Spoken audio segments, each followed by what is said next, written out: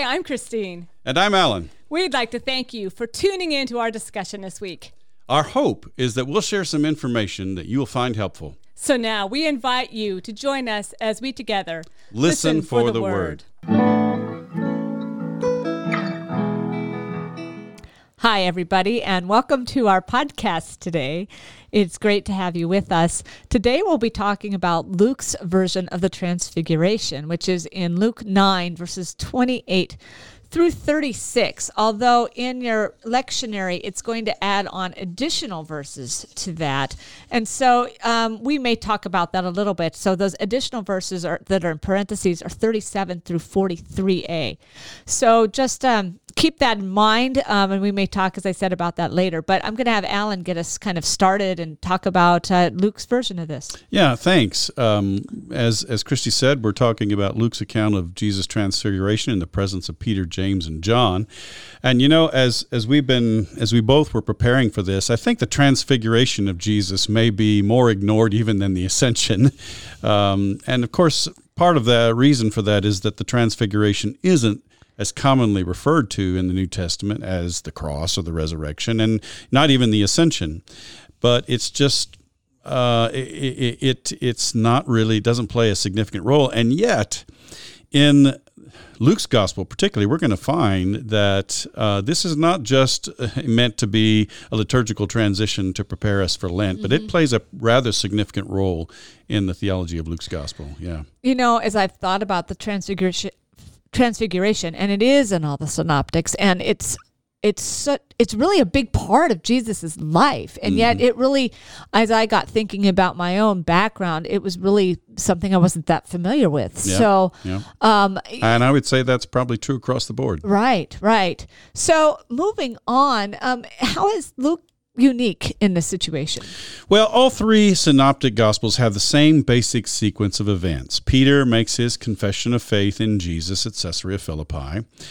Jesus makes his first passion prediction, followed by his teaching about the cost of discipleship.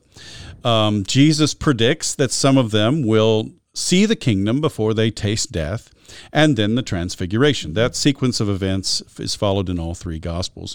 And each of the Gospels makes the connection between Jesus' prediction that some of them will see the kingdom, or in Matthew, it says the Son of Man coming in his kingdom, and the event of the transfiguration. All of them make that connection. But Luke perhaps makes the connection most explicit by introducing his account with the statement that this took place about 8 days after these sayings. So in other words, after he made this prediction, this is what happened. And I think that's intended to connect the prediction with the event of the transfiguration. That makes sense. Now, of course, this also sets Luke apart from the other Gospels because both Matthew and Mark say that this event happened 6 days later. So, why the 6 and 8 is hard to say. One suggestion I saw was that we're going to see, Peter suggests that he make dwellings for Jesus and Moses and Elijah, and there may be sort of a link there with the festival of booths or Sukkot. Yeah. And so the length of time of the festival might have influenced Luke. It's hard to say, really. Calvin has fun with that, by the way. I'm sure he goes to great lengths to try to figure that out. Yeah, well, make sure that there's no contradiction, right? Exactly. He explains that they are simply counting the days differently. Yes, of course. Well, how many times have I heard that? So, of course, Jesus isn't up there alone. So who is with Jesus? So Luke tells us that Jesus took with him Peter, John, and James and went up on the mountain to pray. Now, only Luke tells us that Jesus took the three disciples up on the mountain to pray. This is important, and we may remember that only Luke tells us that Jesus' vision of the heavens opened, the Spirit descending to him as a dove, and the heavenly voice at his baptism happened to him while he was praying. And the way, we're going to see is that Luke then says in the next verse, in verse 29, it was while he was praying that his appearance was transformed. Only Luke adds that detail. And, I think this really, we're beginning to see something of a pattern in Luke's gospel that these significant events in Jesus' life happen in connection with Jesus praying. We're going to actually, not just the baptism and the transfiguration, but also even Peter's confession occurs in Luke's gospel in the context of Jesus praying. So this is a fairly interesting theme in Luke's gospel. Now, Matthew and Mark just tell us that Jesus simply took the disciples up on the mountain, and all of a sudden he was transformed. And there's no connection with they don't include any reference to prayer. There's no explanation. And I think again, perhaps what Luke is doing is that he's trying to connect the dots for the reader. Right. So that, the narrative is more readily understandable, as we saw with the calling of the first disciples. So it would seem that for Luke, then, the disclosure of Jesus' true identity and his true role, his true mission is connected with prayer. Yeah, and a little bit more about that. Why? Why does he? Do you think that's some kind of reflection for the listeners to also understand that they too are connected to God through prayer? I think it has to do with Luke's understanding of how it is that people come to recognize who Jesus is and what he's meant to do. We saw already with Mark's gospel, that's not a given. And it's not a given here either. But I think it has to do with Luke's understanding of how people come to an understanding of who Jesus is and what he's meant to do. Yeah. Okay, and we'll talk more about that. Okay, so tell us a little more now about this transformation and some of the interesting pieces about that. Yeah, Luke actually is unique in the way he describes the actual transformation, and I think maybe there's a similar motive of trying to connect the dots for the reader here. He just says, while he was praying, the appearance of his face changed, and his clothes became dazzling white, in verse 29. Now, he actually seems to be simplifying the descriptions of Matthew, who tells us that Jesus' face shone like the sun, and Mark, who tells us that his clothes became dazzling white, such as no launderer on earth could bleach them. Luke leaves all that out. He just simply says the appearance of his face changed, and his clothes became dazzling white. And the word that Luke uses for Jesus' clothes is that they became shining white or gleaming white. And I believe it's a participle, exastraptone. It's only found here in the New Testament, and it is a cognate verb of the noun exastrapte for lightning. And there are some English translations whom say they shone like lightning. I don't think that's necessary. I think the idea here is that it's the intensity of the brightness, and so I don't know that we need to use the. But lightning kind of has a different. So when it comes to language, words may originate. This word may have originated in a context where it was connected with a flash of lightning, but that doesn't mean that every use of the word functions that way. And so it's a matter of how does the word function, and the context, is really more important in helping us understand the meaning than the etymology. Got it. How the word is used is more important. Okay. And so I think linguists refer to the etymological fallacy, where people think that if you can explain the etymology of a word, then you've explained the word.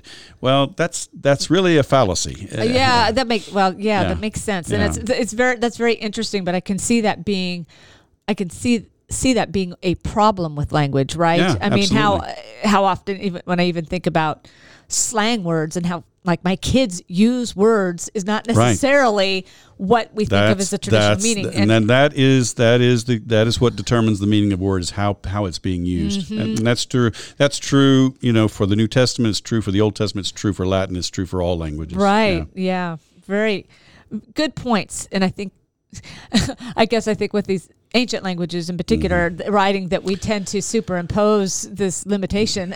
Well, and the Common English Bible and the NIV adopt the white like lightning translation. And I know some of the translators on the Common English Bible, and obviously the NIV is a very popular translation. So with all due apologies to those who are fans of those translations, I don't think that's what's going on right here. Okay, moving on. There's some folks obviously that appear with Jesus. Yes, who are they? And this is the case in all three accounts, of course. The next stage of the event is the appearance of Moses and Elijah. Luke says in verse 30, suddenly they saw two men, Moses and Elijah, talking to him. Now, to some extent, The translation of the New RSV is a bit of an accommodation, I think, to Matthew and Mark. Luke simply says in a literal translation, "And behold, two men were talking with him who were Moses and Elijah." That's a more literal translation of the Greek. We're gonna see that seeing and appearance is gonna is gonna be a role. It's gonna be a factor in the transfiguration, but that's not what Luke says at this point yet. And I know that when you're trying to go from Greek to English, there's the conventions of English language sometimes are important, but I think here they kind of jumped the gun a little bit with the translating it that way. Got it. And of course, we discussed last year, it's an open question as to how Peter, James, and John would have recognized Moses and Elijah. And, one thought occurs to me is that perhaps perhaps Jesus greeted them by name. Right. Exactly. Yeah. Exactly. I'll talk later. I picked up some of our early images. And so and Calvin's thought is, well, they would have symbols that would have tied them, that people could have recognized the symbols, and guess what? That's what we see for our benefit in the images. So that's kind of interesting. But yeah, I think that makes total sense. So we're moving on then. What happens next? Well, we have another one of Luke's kind of characteristic additions. They appeared in glory and were speaking of his departure, which he was about to accomplish at Jerusalem. Now, again, this statement is only found in Luke's gospel. All three synoptic gospels tell us that Moses and Elijah appeared, and all three use a form of the verb ophthein, which is the first aorist passive of orao. In Luke, it's the participle ophtentes. But in the use of this verb, especially in the New Testament for Jesus' post-resurrection appearances, suggests that their appearance in glory was more than just a vision, but rather they were physically present in some form. And that's the way that word is used in the New Testament. So again, the appearance of Moses and Elijah in the context of Luke and Acts, I think also reinforces the idea that Luke wants to write the story of Jesus into the larger story of God's redemptive purpose, because obviously Moses and Elijah played a very key role in that bigger story. Right. And so moving on, I guess my question is, with Moses and Elijah, why those two? Well, if you were going to pick any two, they would be the ones. Moses was the prophet. Right. And Jesus is often compared to Moses. And Moses said, and we'll come back to this, Moses said, God will raise up a prophet like me from among your midst. Now, there's some variety of identifying who that is. Some might suggest it's Samuel. Some might suggest it's Elijah himself. But when you move forward in Jewish, in Israelite history in the Hebrew Bible, the next high point really from Moses is Elijah. And so Moses and Elijah are the two. If there are two figures that you're going to point to in the Hebrew Bible that are servants of God and prophets of God, it's Moses and Elijah. I keep thinking of Elijah going up in a whirlwind as well. Yeah. Well, and the other thing is Moses met with God on the mountain, right? Right. So there's a little bit of a connection there. Yeah. All right. Yeah. So moving on. Tell us about Jesus' departure. And here only Luke gives us even a hint of what Jesus was talking about with Moses and Elijah. He says they were talking about his departure, which he was about to accomplish at Jerusalem. And the Greek word for departure is exodus, which may allude to the theme of the new redemptive work compared to the original Exodus in 2nd Isaiah. If you have any familiar with 2nd Isaiah, you know that that's one of the major themes that runs throughout Isaiah 40 through 55, is that God's going to do something that makes even the original Exodus look like, basically small potatoes in comparison. Now, of all the Gospels then, Luke also makes the most, I think, direct connection between the transfiguration and the cross, and thus by implication as well the resurrection, and we're going to see as well the ascension and the parousia, So this is a major theme, I think, regarding the significance of the transfiguration in Luke's gospel. Not only does it demonstrate the nature of Jesus' mission, which will take him through rejection and death to his exaltation in order to fulfill the liberation from bondage that he promised in Nazareth, but furthermore, it provides a foretaste of Jesus' resurrected glory when he will come again in power. So, cross, resurrection, ascension, and parousia are all a part. It's like the transfiguration is a foretaste or a preview of all of that. So this is big stuff. It is. In Luke's gospel, definitely. It's big stuff. Yeah. And yet, we hear about these sleepy disciples up there. Yeah. So tell us about this. Yeah, and again, this is still part of Luke's unique addition to the story of the transfiguration. It's not found in Matthew and Mark.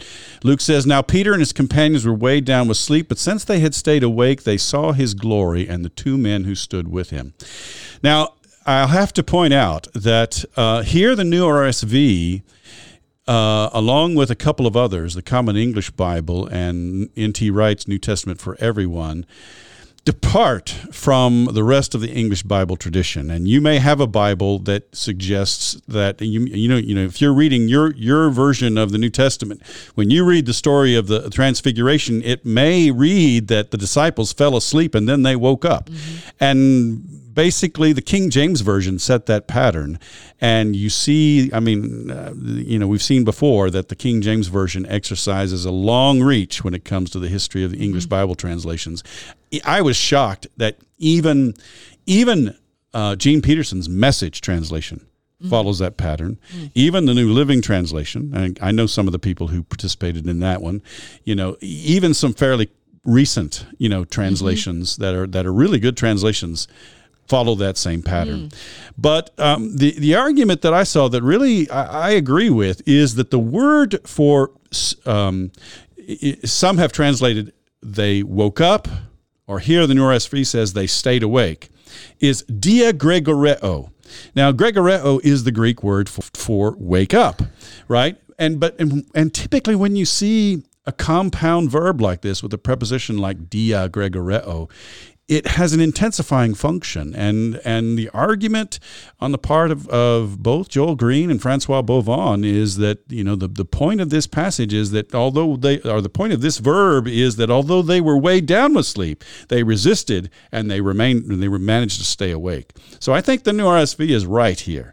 The Common English Bible also translates it in a similar way, and N.T. Wright, yeah, and the New Testament for Everyone, and so I think those are the only three that I saw that actually follow this. I didn't look at the Jerusalem Bible or the New English Version, but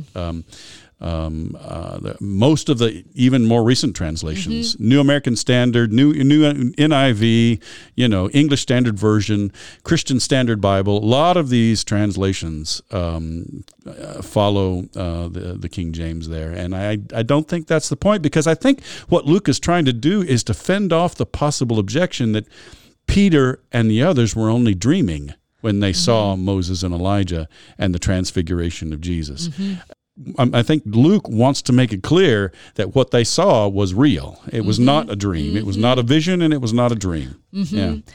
And that brings so much emphasis or realness or,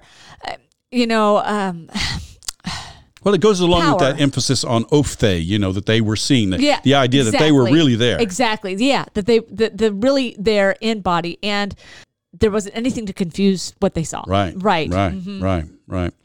Now, also, only Luke tells us among the Synoptic Gospels that the disciples saw Jesus' glory, his doxa. And of course, we know that glory is a theme associated with the divine presence in the Hebrew Bible, and it's also a theme associated with Christ's resurrected nature, his resurrected existence, his ascension, his parousia.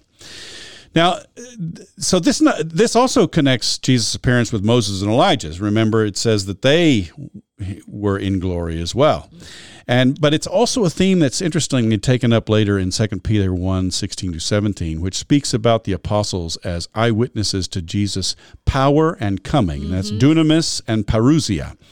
And his majesty, megalaiotes, which is only used in the New Testament in 2 Peter 1:16 there, and in Luke 9:43, which is the tail end of the passage that we're omitting today. Right. It's the tail end of the passage where Jesus restores a young man who is troubled, and the Luke says the people praised, or that they were amazed at God's megalaiotes, his majesty. And so the connection between glory and majesty is pretty clear there. Mm-hmm. But in 2 Peter 1, it goes on to say that Jesus received honor and glory from the heavenly voice. So the language, again, of the passage in 2 Peter chapter 1 not only clearly alludes to the transfiguration, but I think it also, again, points to this idea that the transfiguration is a preview of Jesus' future coming in power and glory. That makes sense. Yeah. Yeah. And it makes sense. It makes sense within the whole context of where we have seen from baptism this relationship between God and Jesus, now here and then again. Mm-hmm. Yeah. It makes sense for Luke to be drawing this picture with this. Mm-hmm. Yeah. That makes absolute sense. All right. So what happens next? So Luke tells us that next, just as they were leaving him, Peter said to Jesus, "Master, it is good for us to be here. Let us make 3 dwellings, one for you, one for Moses, and one for Elijah," not knowing what he said. Mm-hmm. And again, only Luke adds the detail that Peter blurted out this offer of making dwellings just as they, that is Moses and Elijah, were leaving Jesus. Mm-hmm. Now, of course, Matthew and Mark report that Peter makes a similar offer because it is good for us to be here, as he says in Luke.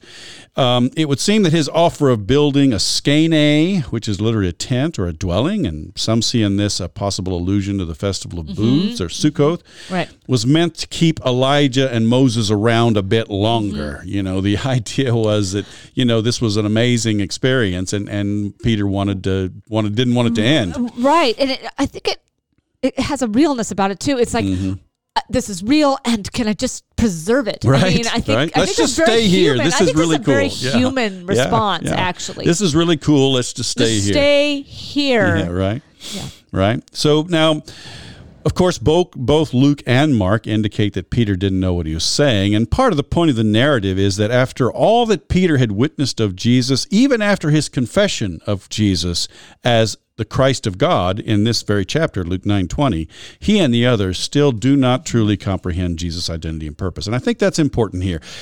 We might not just get that from he didn't know what he was saying, but that's part of what's going on in this passage, is that this is one of the ways that Luke shows that Peter still doesn't understand Jesus. Part of it is it's buried in this, "Master, it is good for us to be here." Again, it's that word epistata, which, as I've said before, in Luke's gospel, that's kind of a common term that the disciples use for Jesus, but it contrasts with kurios, which is Luke calls him kurios. The disciples call him master, which could be simply similar to teacher, and Luke calls him kurios, or Lord. And so this may be a subtle way in which Luke is trying to again reinforce the idea that Peter really didn't know what he was talking about, and he didn't understand even what he said when he confessed Jesus as the Christ of God.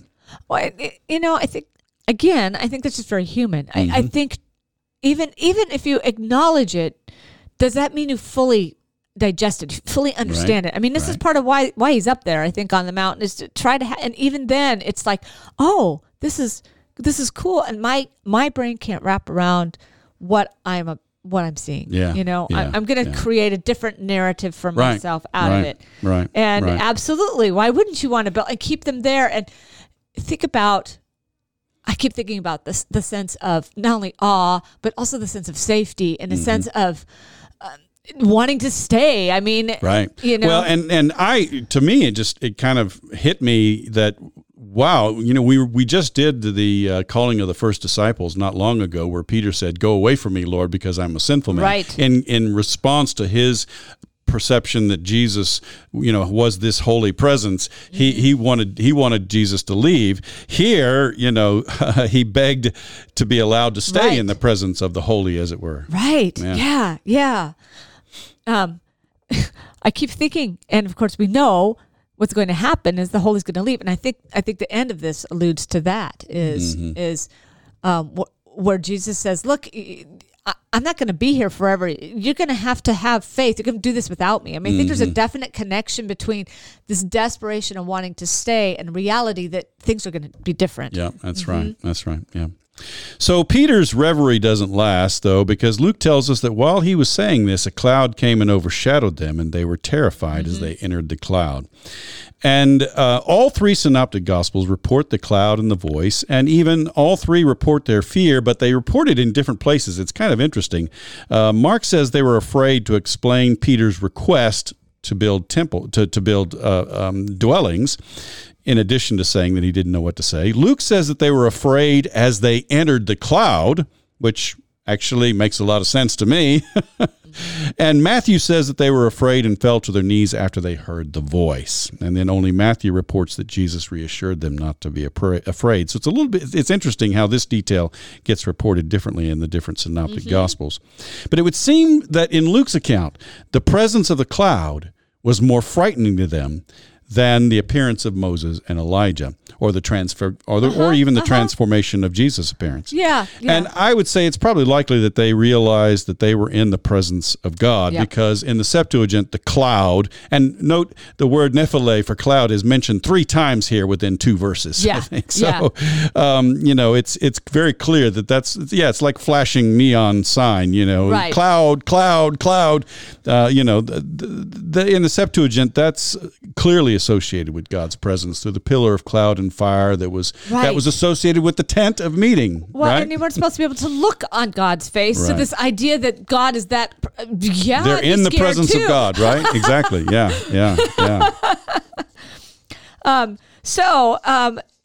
The cloud we know covers up their sight, so they can't see anymore. I mean, but they can hear. So what happens now? The transfiguration does go from an event of seeing to an event of hearing. And so Luke says in verse 35, "Then from the cloud came a voice that said, 'This is my son, my chosen, listen to him.'"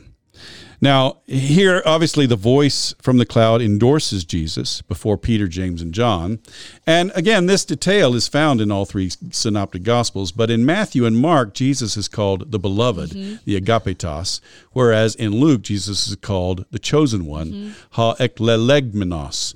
And this is the only place in the New Testament where the this perfect passive participle of eklego is used in this way. This is interesting. Elsewhere the adjective eklektos is used. And in fact, the version of the voice at the transfiguration in Matthew's gospel exactly repeats the voice at Jesus' baptism. "This is my son, the beloved, in whom I am well pleased." Mark has something similar, but we saw last year, it's "you are my beloved son."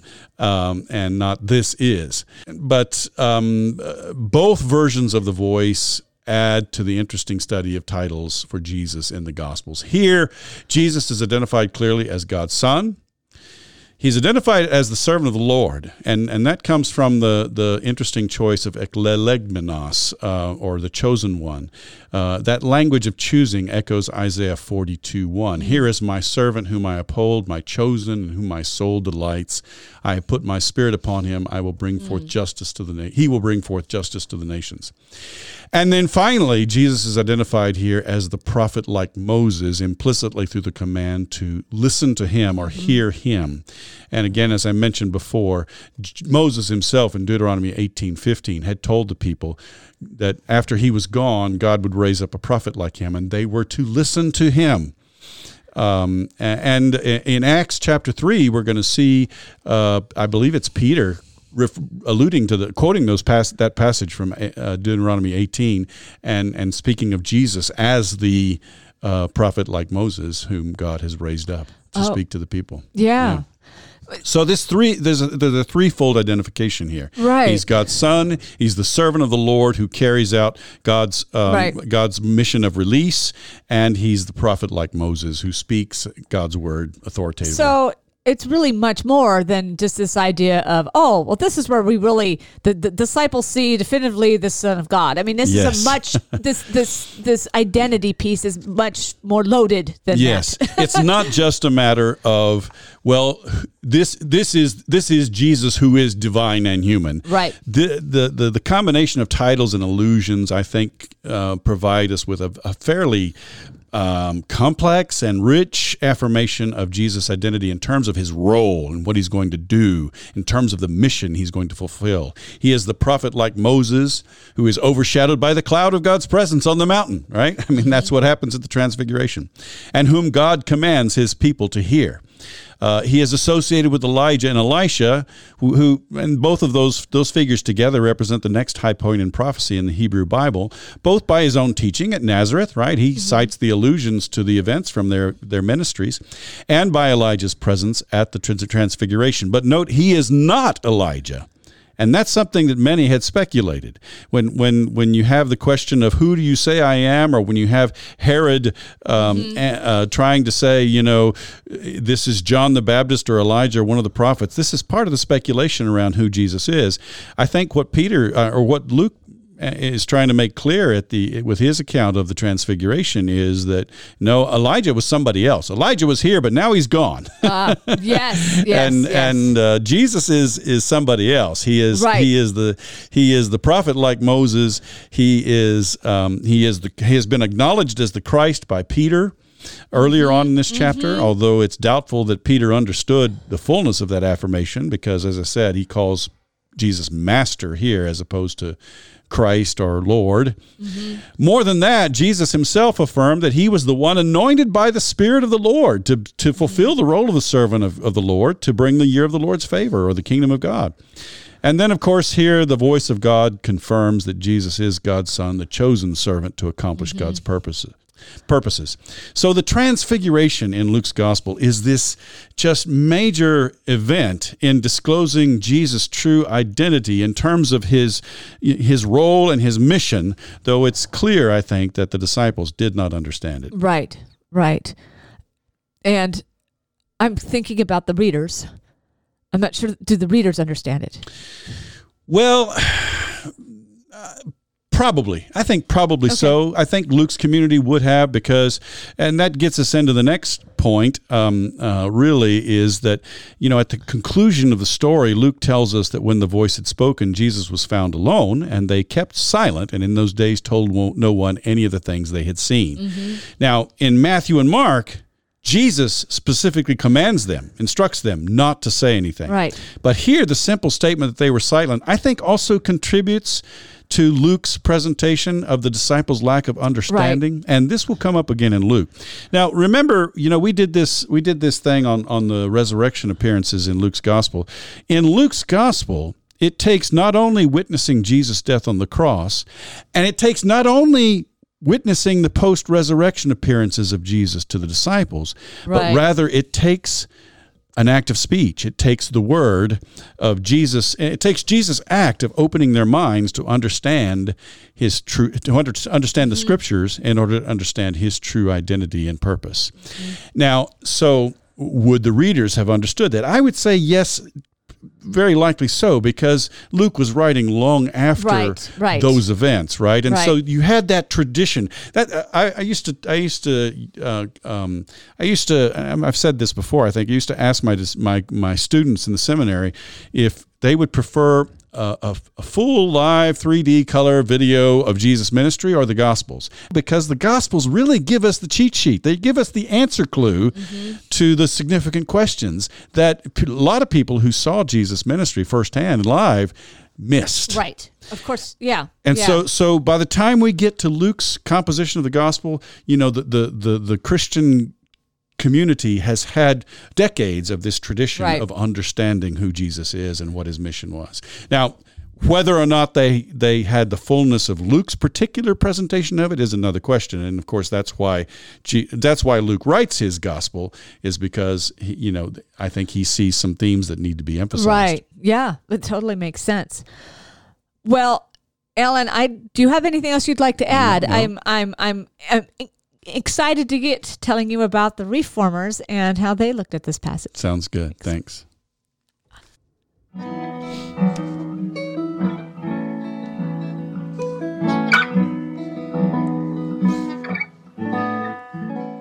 Hi, friends. We're back, and we're going to let Christy take a turn with the Reformers. Fair warning, the church kind of took a detour when it comes to the Transfiguration, so unfortunately the Reformers didn't quite find their way out of that, but she's going to clue us in as to how the Reformers did treat this passage. Right. So they obviously talk about this passage, but when I started looking through various things, like the Institutes, or I went into the Confessions, and they are simply not citing this passage to support any of their main theological points, which I found kind of interesting. So it kind of takes a back seat, and I think when we think about the Reformation as a whole, we can probably guess why, because I think they think this supports, overemphasizes Christ's divinity. Yeah. And that's the detour that the church made early on. Back in the 2nd century even, they took the Transfiguration as exclusively pointing to Jesus' divinity. Exactly. And of course,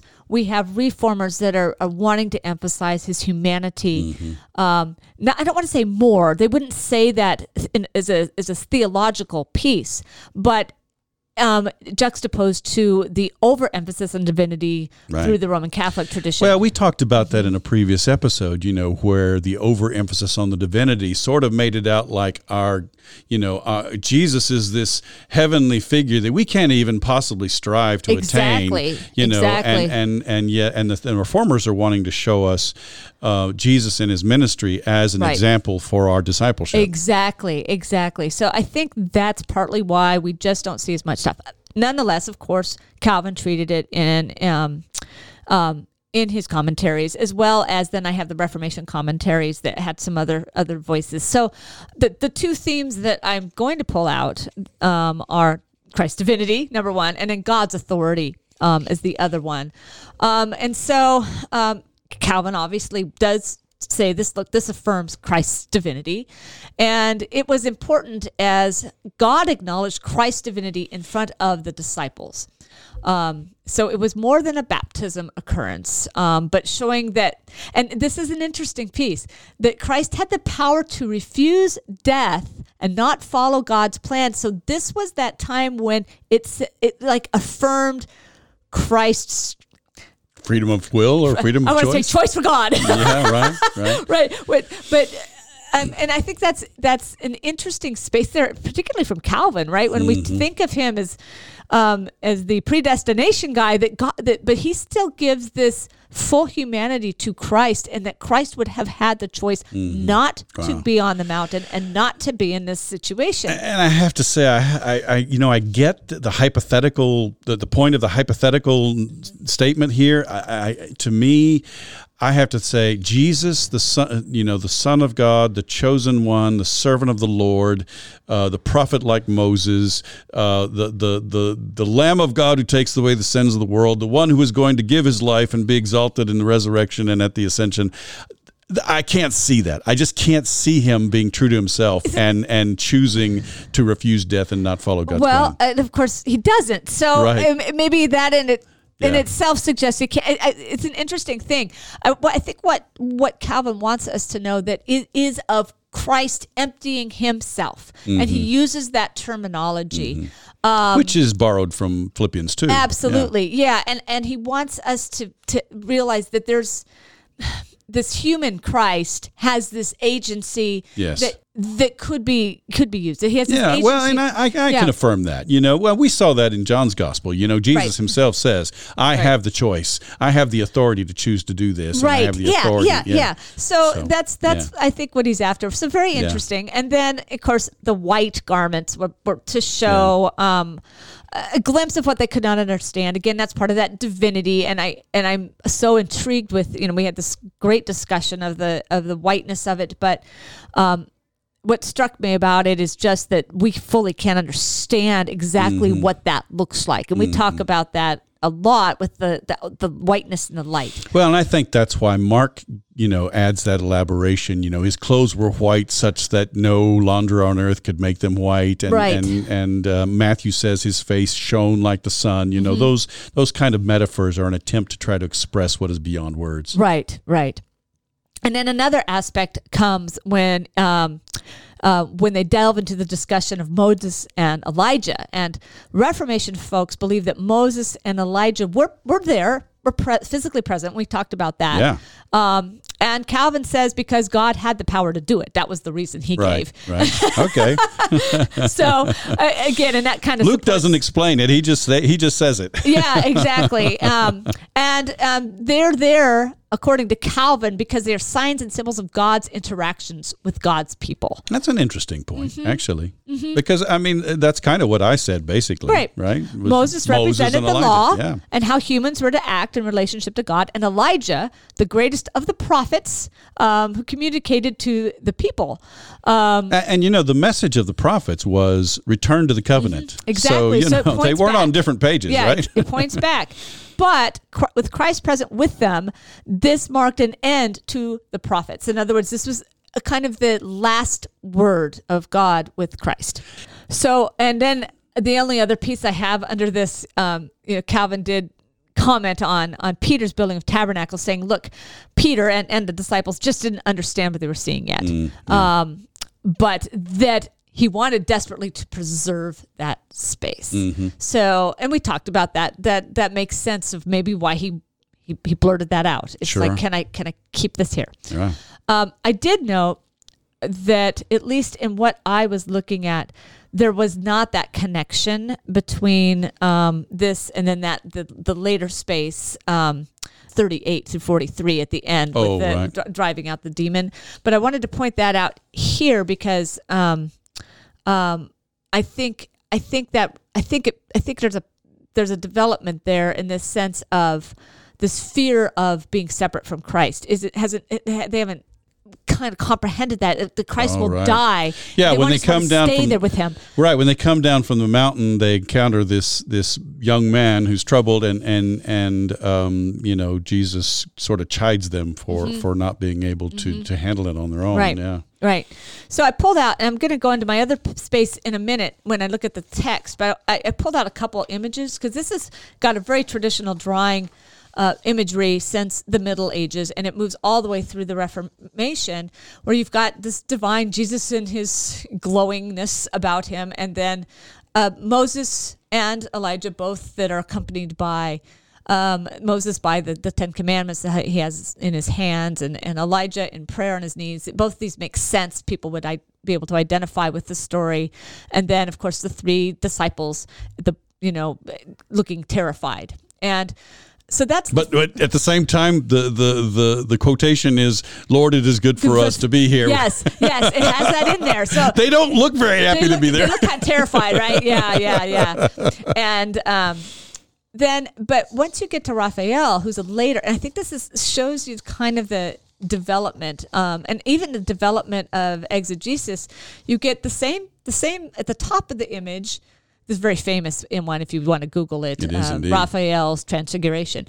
You get this beautiful traditional look. You've got Jesus and surrounded in the white. And it looks like Jesus is not only transfigured, but he's also almost ascending. He's floating. He's floating.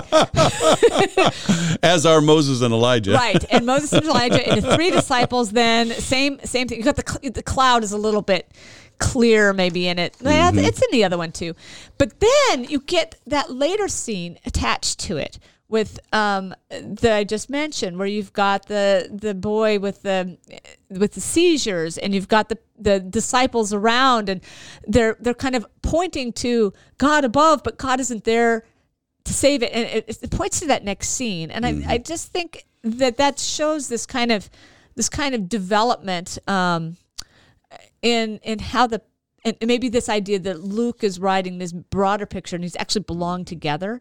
Yeah, I doubt that Raphael had the understanding of Luke's gospel and Luke's theology that we do today because of the work of a lot of New Testament scholars, right? Right. But sort of maybe instinctively, he's seen the connection between this amazing, overwhelming demonstration of Christ's identity and role, but the connection of that with his mission.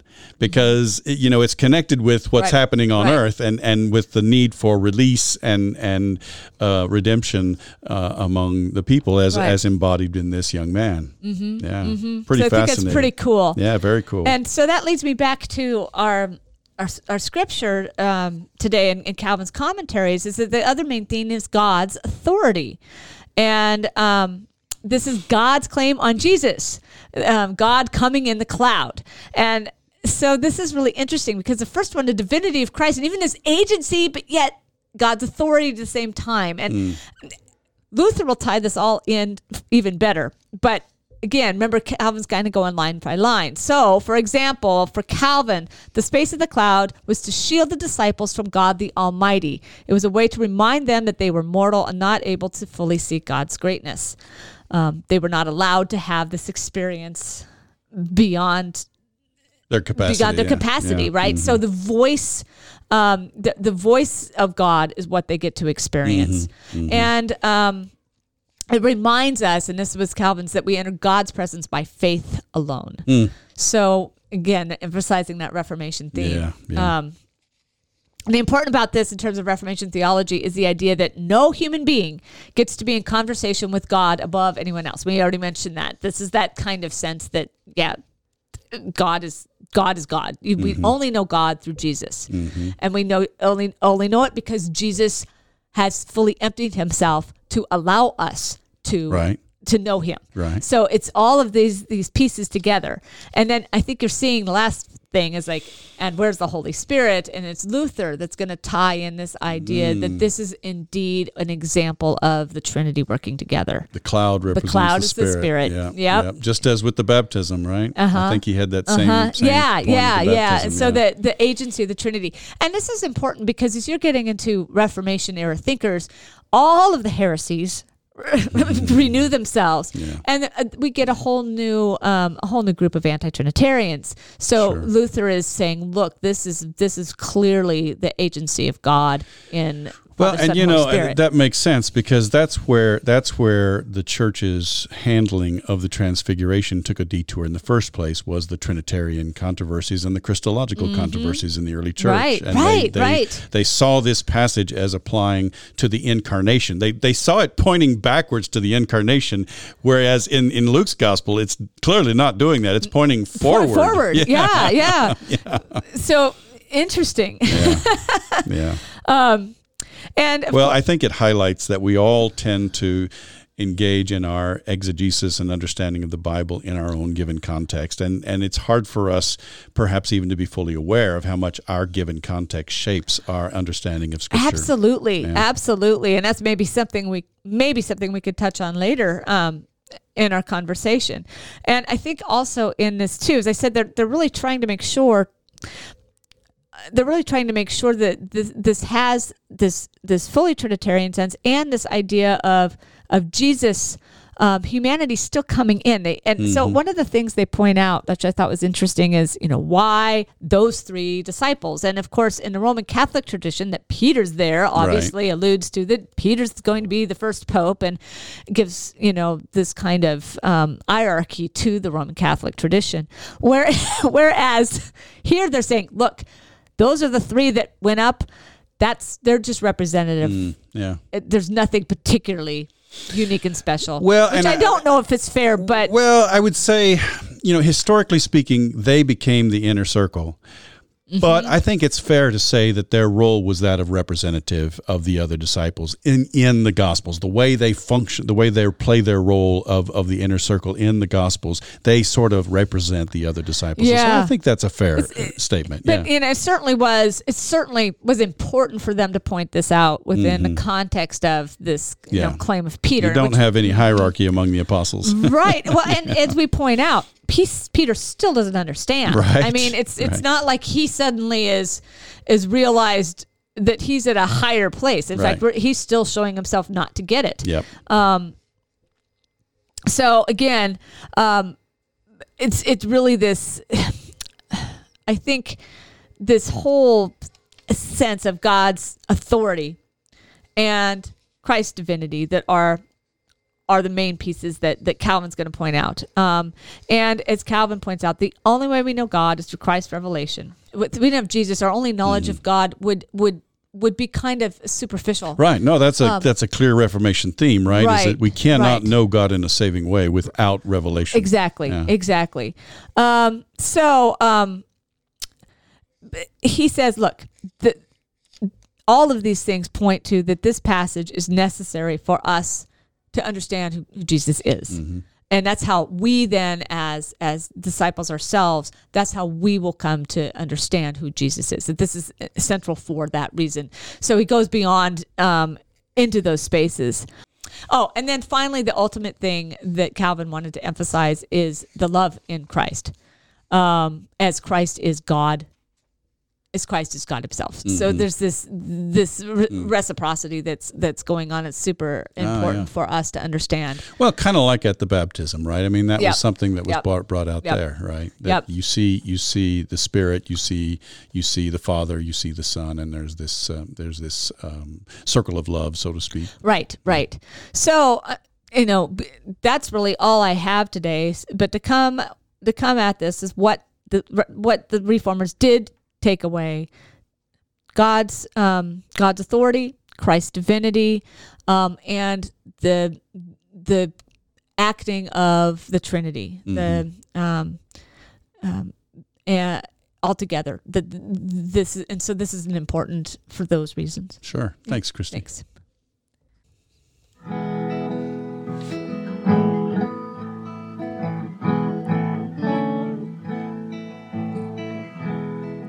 Hi, everybody. We are back. And as we got thinking about this passage and what it means and what the whole transfiguration means, and I think, I guess maybe I'm guilty, is that I tend to think of this as this divine Christ, like these images that you see with the Christ with the bright halo around. And yet, as we talked about, I'm not sure that's what Luke was getting after when he put this together. So, Ellen, why don't you just talk about what your thoughts are? Thanks, Christy. Yeah. One of the things that I just love about Luke and Acts is the way Luke just constantly and consistently weaves the story of Jesus and the story of the early church into the broader narrative, the big story of God's redemptive work, going all the way back. And we've seen it already, with Mary's Magnificat echoing Hannah's song. We've seen it with Jesus' interaction with the folks at Nazareth around Isaiah 61 and the servant of the Lord. And, there's just so many ways that Luke is, as I've said before, it's almost as if Luke had a copy of the Septuagint sitting before him and he could read it. It's hard for me to understand or to fathom how he had such, either Luke or his source, how they had such detailed knowledge of the Septuagint, even to the point at times of quoting, word for word the Septuagint. It's hard for me to understand how that came about.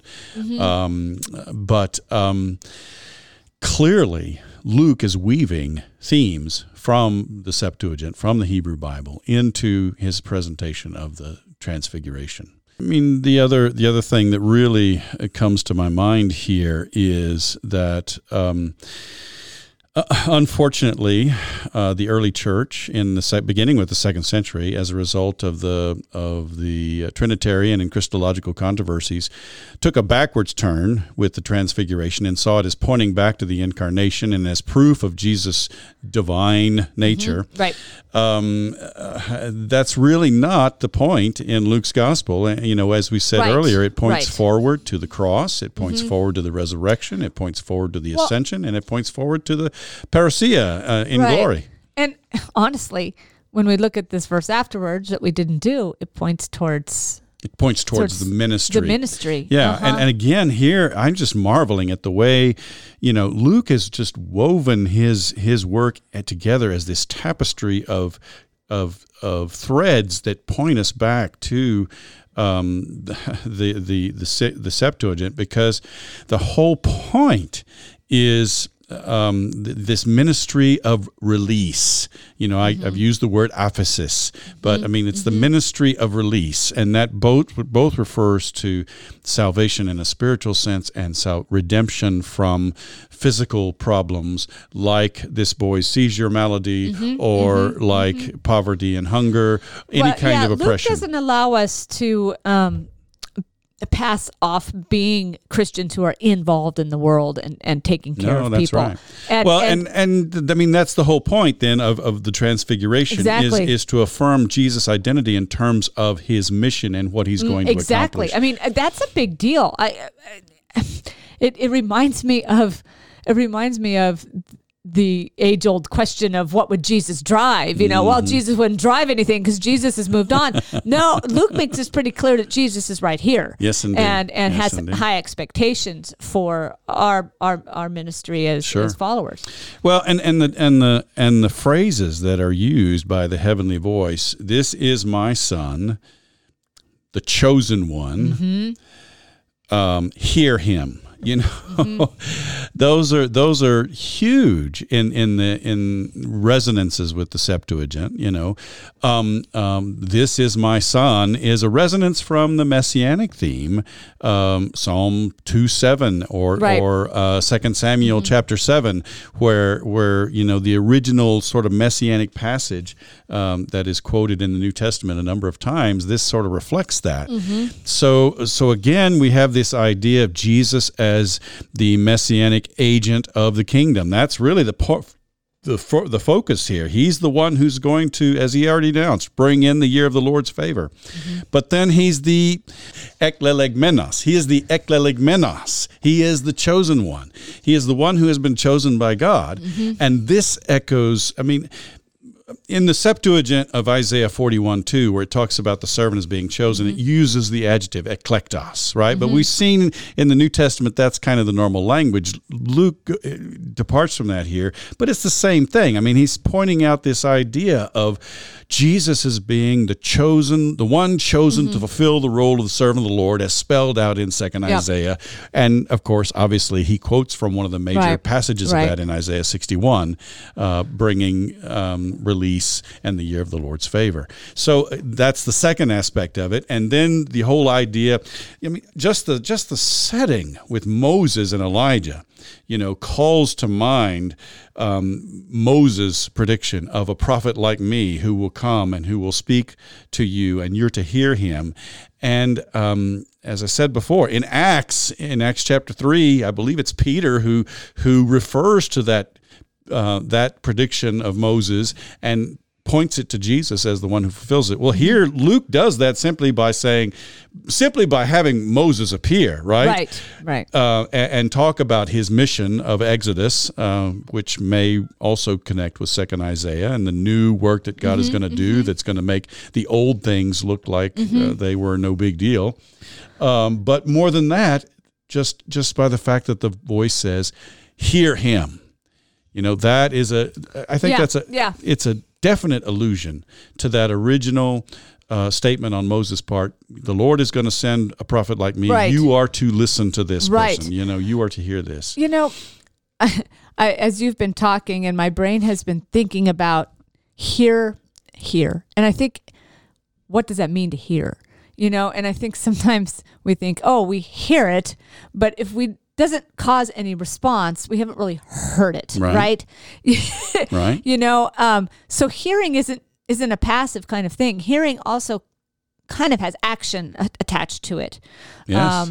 Yes. Which, you know, I haven't done a word study on hear, but it seems to me that's always look, when you hear it, that means you're supposed to be acting on it as well. Yeah. Well, it's and not really already in the previous context, you know, Peter has confessed Jesus to be the Christ of God, and Jesus has said, the Son of Man is going to die. Mm-hmm. And then he goes on to say, if you would follow me, you too must die. Mm-hmm. And I think that's something that they could not hear. They could not hear that Jesus must die, and they could not hear that was their path as well. And yet here, I think part of what's going on with this affirmation of Jesus' role is that as the Son of God, as the chosen one, as the prophet like Moses, it is Jesus' role to take on the mission of bringing the kingdom of God and bringing release, but that path is going to lead him to the cross, to the resurrection, to the ascension, and then ultimately to his coming in power. And so then part of hearing this is, first of all, understanding, okay, Jesus isn't going to be fulfilling the typical role that I may be expecting of him. He's going to be fulfilling a different role. And you know what? His way of carrying out the mission of bringing the year of the Lord's favor is setting the example for me as to how I follow him in discipleship in working to bring about the release of the year of the Lord's favor in our day and time. And of course, Peter couldn't hear any part of that at that point, right? But and neither could the other disciples. And I think I'm afraid in our setting we can't hear that. We're so used to hearing about Jesus going to the cross that doesn't faze us. But we don't really understand that his ministry of release was carried out through what he sacrificed on the cross, and that our ministry of release is going to be carried out through how we sacrifice for the sake of others. Right. We can't hear that because we think of following God as being this way of, well, you know, God's going to bless us, and he's going to bless us, and he's just going to bless us and bless us all over the place. Right. And you know, part of what I think is going on here is that Luke is trying to reinforce this notion that the apostles just missed the fact that their mission was going to be one of suffering as well. Well, and there's something really I really like about this as we're talking about our response, because the disciples who we hold up very highly, and we're reminded of how human they are in this. I mean, you know, as I'm thinking of, I hear selectively.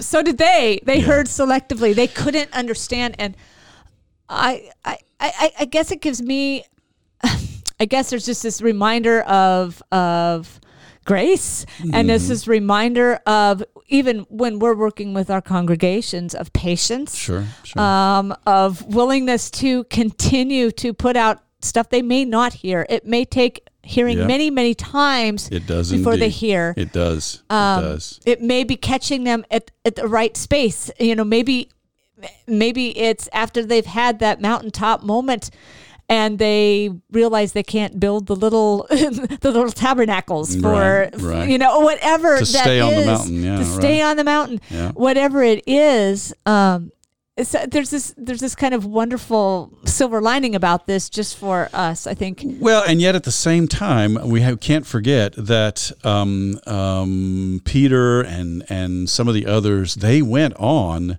to give up their lives. They did. In their following Christ, in their service to the church.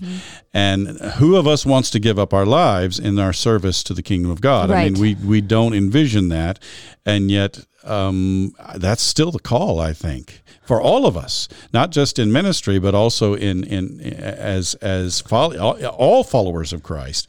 We are called to sacrifice our lives for the sake of the release that God wants to bring into this world. Right. And you know, you're talking about this, and I think about this a lot, because obviously, you know, in the early church, of course, that was, we have to die. Yes, we have to die a horrible death. Right.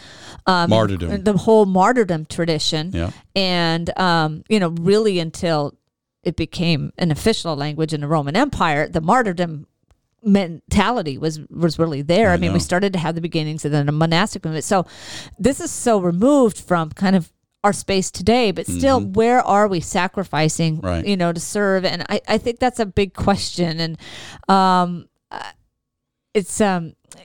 think it's those little battles sometimes you have with yourself day to day, Surely. am I going to serve someone else? Am I going to look at someone else's pain and need instead of my own, which is totally contrary to what our culture is oriented around. Our people, we who live in this culture, we are taught to that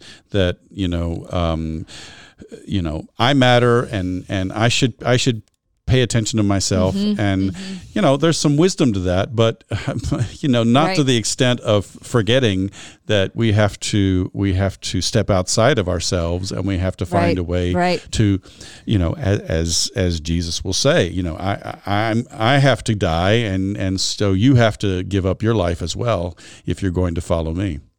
I just got a new book that reminds me of this a little bit. I listened to this on NPR the other day, this book, How Rights Went Wrong, Our Obsession with Rights is Tearing America Apart, but by Jamal Green. And this book was really interesting because it talked about how we are so concerned about protecting our own rights, but we have to remember our right might offend someone else's right. So, for example, it's my right to smoke, maybe, but someone else, it's maybe their right not to have smoke in their face. Right. So that it's such an interesting space that we've gotten ourselves into because it's all defined by the individual, and the individual said rights without considering the other person. Yeah. And so there has to be this balancing act. And I really think that's how we're called as Christians.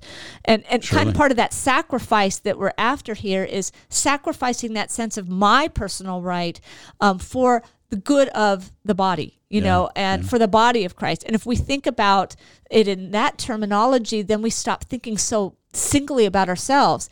And we sometimes talk about protecting the rights of others, which is good.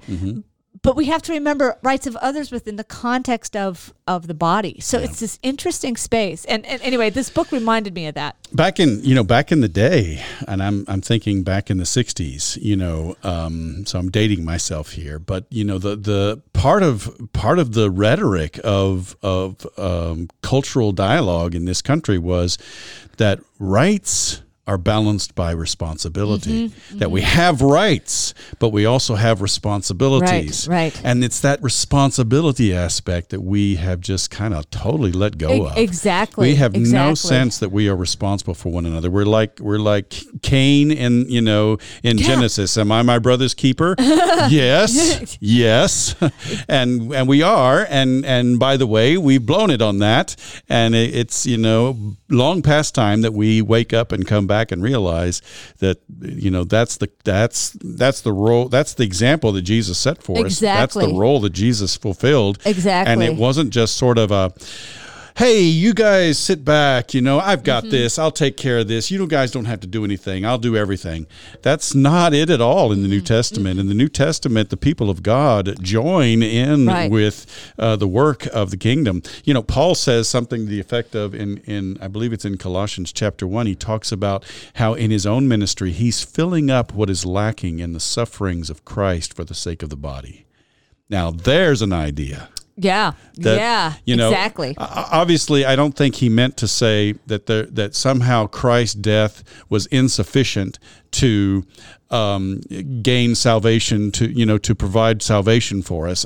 He wasn't saying that at all. What he was saying was he was putting his sufferings on the level with Christ's sufferings for the sake of the church. Right. And thus he was elevating his own sufferings to say that this is why I'm suffering. I'm suffering for the sake of the church, just as Jesus suffered for the sake of the church. And the idea is that's what we're all called to. Exactly. And I would say more broadly than Paul, we're called to suffer for the sake of the world. Not just for the church. I agree. And that's hard to really hard to wrap your brain around. And again, I take it back to start with those baby steps of where you can, at least when you're walking into a space, thinking about someone else's space, think about the other people around you. And I think it's, I think it's, we're still in the middle of COVID. We're still in the middle of mask wearing. We're still in the middle of a lot of anger. And so it's always an interesting time to think about how we can be the body of Christ in the midst of this time. Surely. Well, it has to do, I think, clearly from this passage and from the New Testament with serving others and with recognizing we have a responsibility to serve others, really. Yeah, we do. That's our calling. Yeah. Thanks, Alan. Thank you.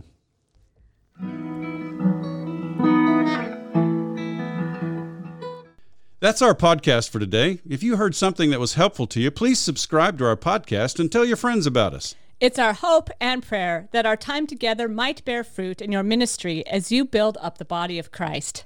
We hope you'll tune in next week. And in the meantime, let's keep serving each other as we together listen for the word.